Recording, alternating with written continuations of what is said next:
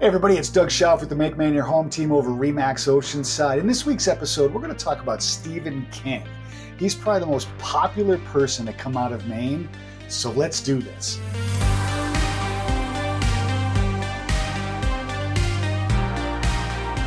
All right, everybody. So, hey, like I said, we're going to talk about Stephen King today. You know, if you watch this channel, we've probably mentioned Stephen King a bunch of times in a lot of our videos. Certainly feel free to check some of those out. Be sure to subscribe. We do a lot of great things about the state of Maine, people in it, real estate, a lot of different cool things. And certainly thank you so much for watching. We're going to start right off when he was born. He was born in 1947 on September 21st, right here in Portland.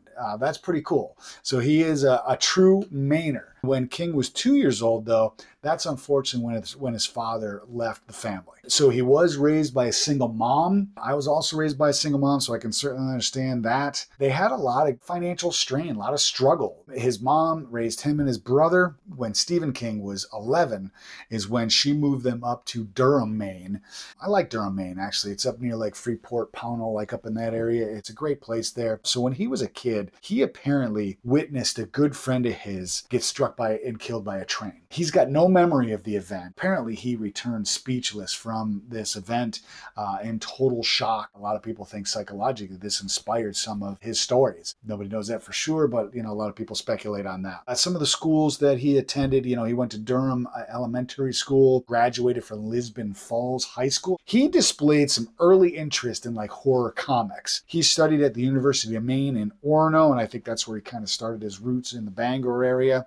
He actually wrote a column called Stephen King's Garbage Truck for the student newspaper up there called the Maine Campus. He had a lot of cool like odd jobs when he was living up there. He worked at like gas pump attendant. He worked at like an industrial laundry. That's where he met his wife. That's pretty cool. Tabitha Spruce. They wed in 1971. It was in 1973, the year I was born. This is when his novel Carrie was accepted by publishing. This was Stephen King's fourth novel that he wrote, but it was the first one that was accepted. So he gave up on it apparently, threw it in the trash, and it was his wife that actually pulled it out of the trash and said, hey, you need to finish this. You need to do this.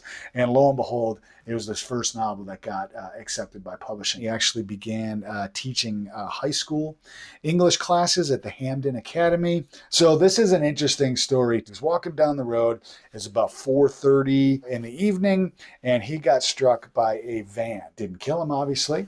He got hurt. And that was the talk of the town for a long time, hoping that he was going to recover okay and all that stuff.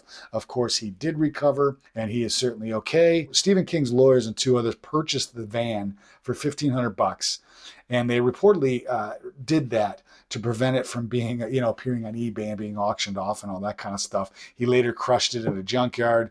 Stephen King is really an amazing person, though. He's published over 50 books. He's become one of the world's most successful writers. He lives currently in Florida and in Maine. He's what we call a snowbird. He donates a ton of money to communities in Maine and all over. They got a great foundation. It's called the Stephen and Tabitha King Foundation, and it's one of Maine's largest charities. They just do such a great job. We love that he's part of Maine. He seems like a really cool guy. I'd love to meet him someday. Hopefully you guys like this story and the information that we've given about Stephen King. If you got any stories about Stephen King, put it in there. What's your favorite book by him? Throw it in the comments. We'd love to hear. If you've gone by his house or you have any kind of information at all, we'd love to hear it. Put it in the comments below. And remember, if you make Maine your home, you don't have to do it alone.